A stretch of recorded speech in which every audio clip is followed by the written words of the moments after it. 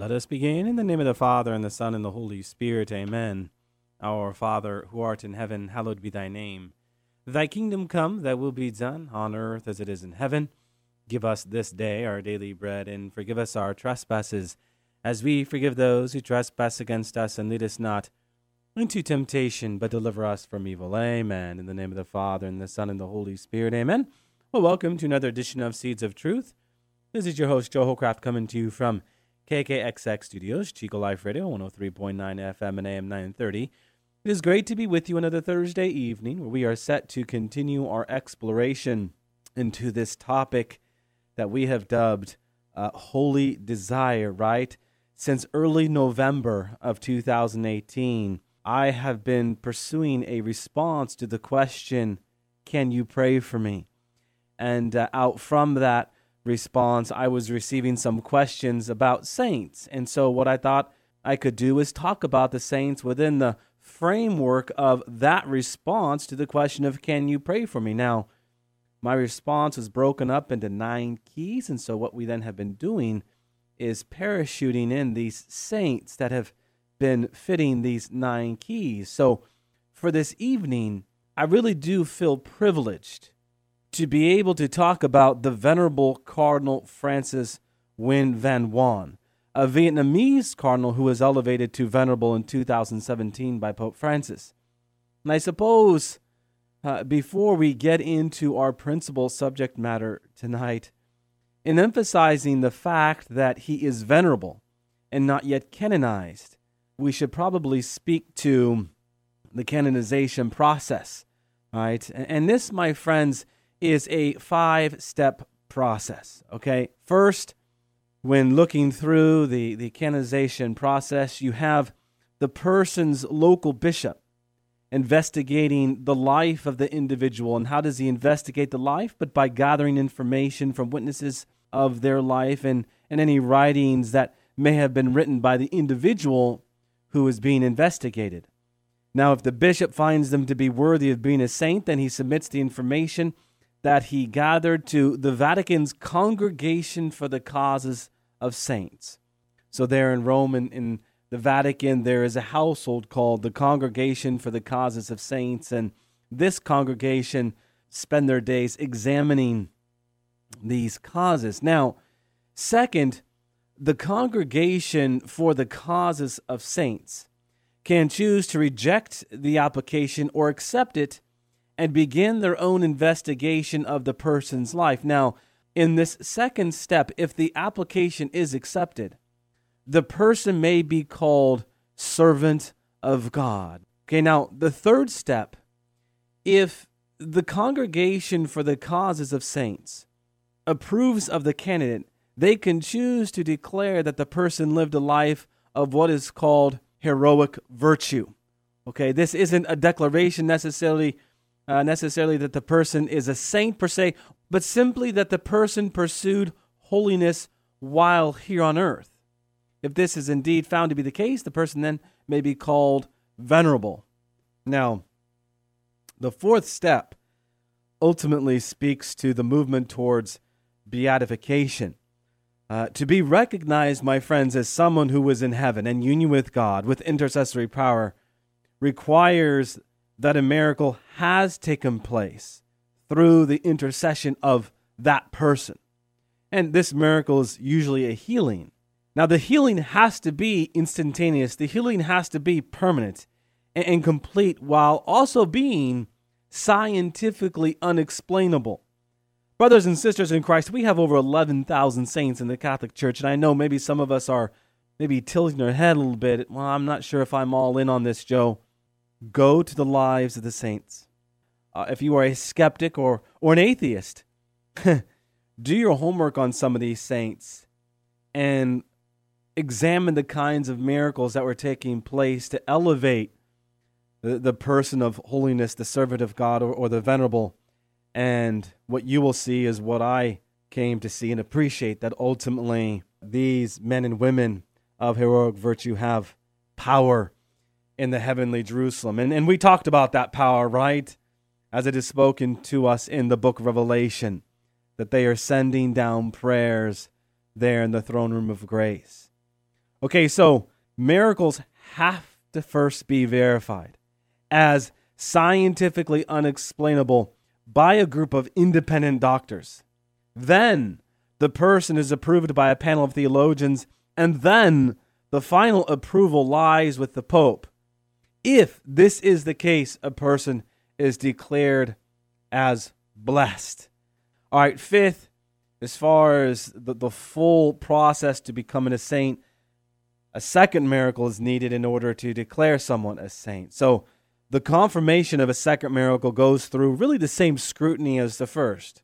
A group of independent doctors, the person being approved by a panel of theologians, and ultimately the final approval lying with the Pope. Once that scrutiny determines the miraculous nature of the miracle, then a date is set, which typically, my friends, highlights some important date to the life of the saint, and then he or she is canonized. All right, all that being said, let us engage the Venerable Van Wan and his beautiful life with a mind's eye towards what we talked about in our treatment of the sixth key of praying with specifics, this key of being intentional in our intercessory prayer while always being mindful of the prayer, thy will be done. So Cardinal Van Wan, the nephew of an assassinated president, a prisoner to the communist regime in Vietnam, the priest and bishop, archbishop of the Catholic Church. At the time of his death, my friends, he was Cardinal Francis Xavier Nguyen Van Wan, beloved by millions inside and outside of his home country of Vietnam for his heroic witness to the virtue of hope. And he, again, is currently recognized as Venerable Cardinal Van Wan. To read the life of Cardinal Van Wan, at least personally, was to fight back tears. Few stories have I read, have I been so moved. Now, born in Vietnam in 1928, young Nguyen Van Wan entered the seminary at the age of 13 and was ordained 12 years later on June 11, 1953. Father Van Wan would quickly rise in popularity, his gentleness, his kindness, and become a bishop in the Diocese of Nha Trang in 1967. 8 years later, in 1975, he would be appointed Archbishop of Saigon, just 2 days before Saigon fell to North Vietnam. Soon thereafter, on August 15, 1975, Archbishop Van Wan was arrested by the authorities and imprisoned for 13 years. 9 of those years, my friends, in solitary confinement. From the darkness of his prison cell in Hanoi, North Vietnam, on November 21st, then 1988, again 13 years later, really, my friends, emerged the heart of a saintly man, a man whose heart was purged in the most dire of circumstances. On November 21st, 1988, Archbishop Van Wan was set free. In the first weeks and days in prison, Archbishop Van Wan was struggling to come to grips with the misfortunes that beset him, or at least as he saw them initially.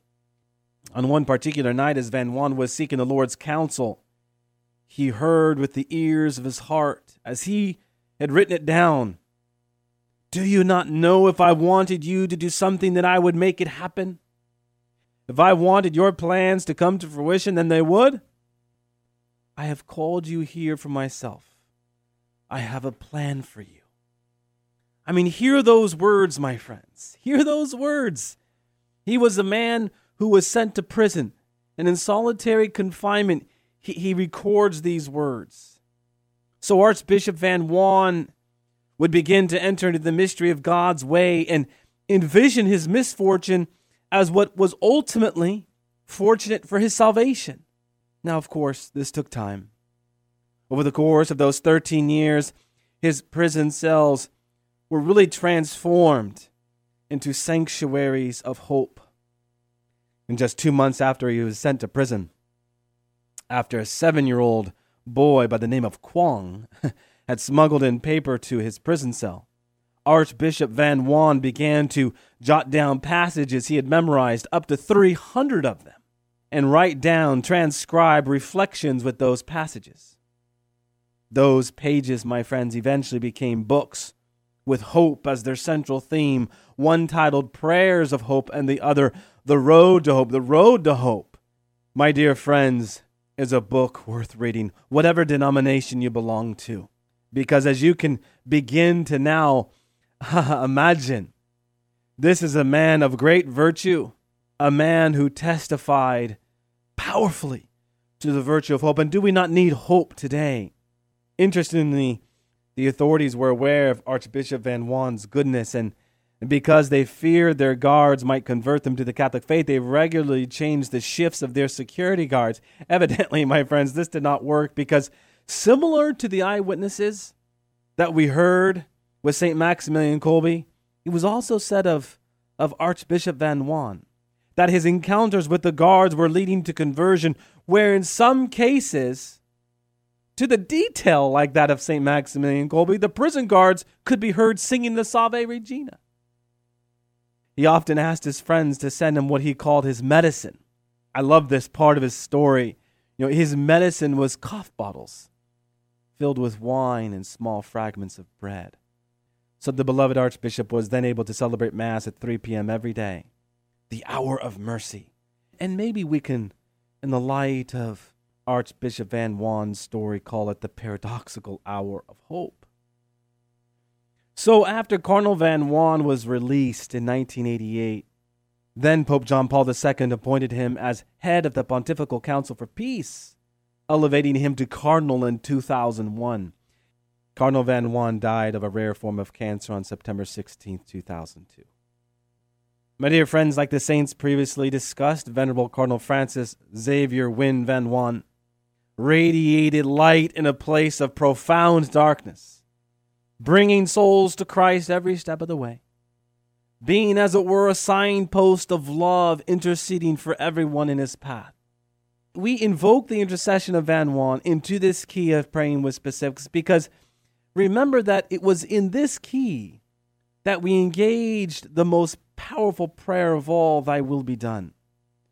Among the many words of wisdom that fill the pages of Venerable Van Wan's reflections on hope stands the overarching truth that the virtue of hope begins when you stop tormenting yourself and begin to accept the present moment for what it is. An infinite design, a plan, a gift from God that He desires to use for your salvation, our salvation. Because what is used for your salvation is also used for the salvation of others. Archbishop Van Wan knew how to pray the great four-word prayer because he first genuinely asked the very human two-word prayer, why me? Isn't that some of what is behind those words that we already spoke to, right? That it was after him asking that question, why me, that he responded, do you not know if I wanted you to do something, then I would make it happen? If I wanted your plans to come to fruition, then they would? I have called you here for myself. I have a plan for you. And his plan was one that was rooted in hope. In hope. Recall in our reflections on Thy will be done, we really focused on the importance of not I, but Thou. Archbishop Van Wan entered into the Thou, capital T, the Thou that is God. Archbishop Van Wan was a canonist who wanted to catechize the people of Vietnam, and among other things, he dreamed of a renewal for the Vietnamese people through a deepening of the Catholic faith. So again, as you can well imagine, to be in prison for 13 years left him asking the question, why me? And as he genuinely asked, he genuinely listened, learning to pray with great affection, Thy will be done. In fact, by praying the 7 petitions of the Our Father, including Thy will be done, did he acquire a deep intimacy and great love for God. His prayer becoming very personal, not vague and abstract, but very personal. Yeah, he may have been put into solitary confinement for 9 years, my friends, but was he ever really alone? No. God was always with him. What's more, in our last key, we talked about the importance of writing down prayer requests. Imagine the poverty we would all have, especially the people of Vietnam, if the good Archbishop never wrote down his inspirations. Here, we ought to be encouraged not only to write down the names of those names that have been given to us, but also jot down thoughts that God is inspiring within us to reflect upon. This might take the form of insights to share with those who you are praying for. My dear friends, we took time out this evening to briefly talk about the Venerable Cardinal Francis Xavier Nguyen Van Nguyen because of his heroic witness to hope. Venerable Cardinal Francis Xavier Nguyen Van Nguyen, pray for us, be with us, as we seek to be better stewards of those names who have been entrusted to us, and ultimately help us better understand what God puts before us in our life, that by embracing thy will, ultimately we can be at the service of God. Amen.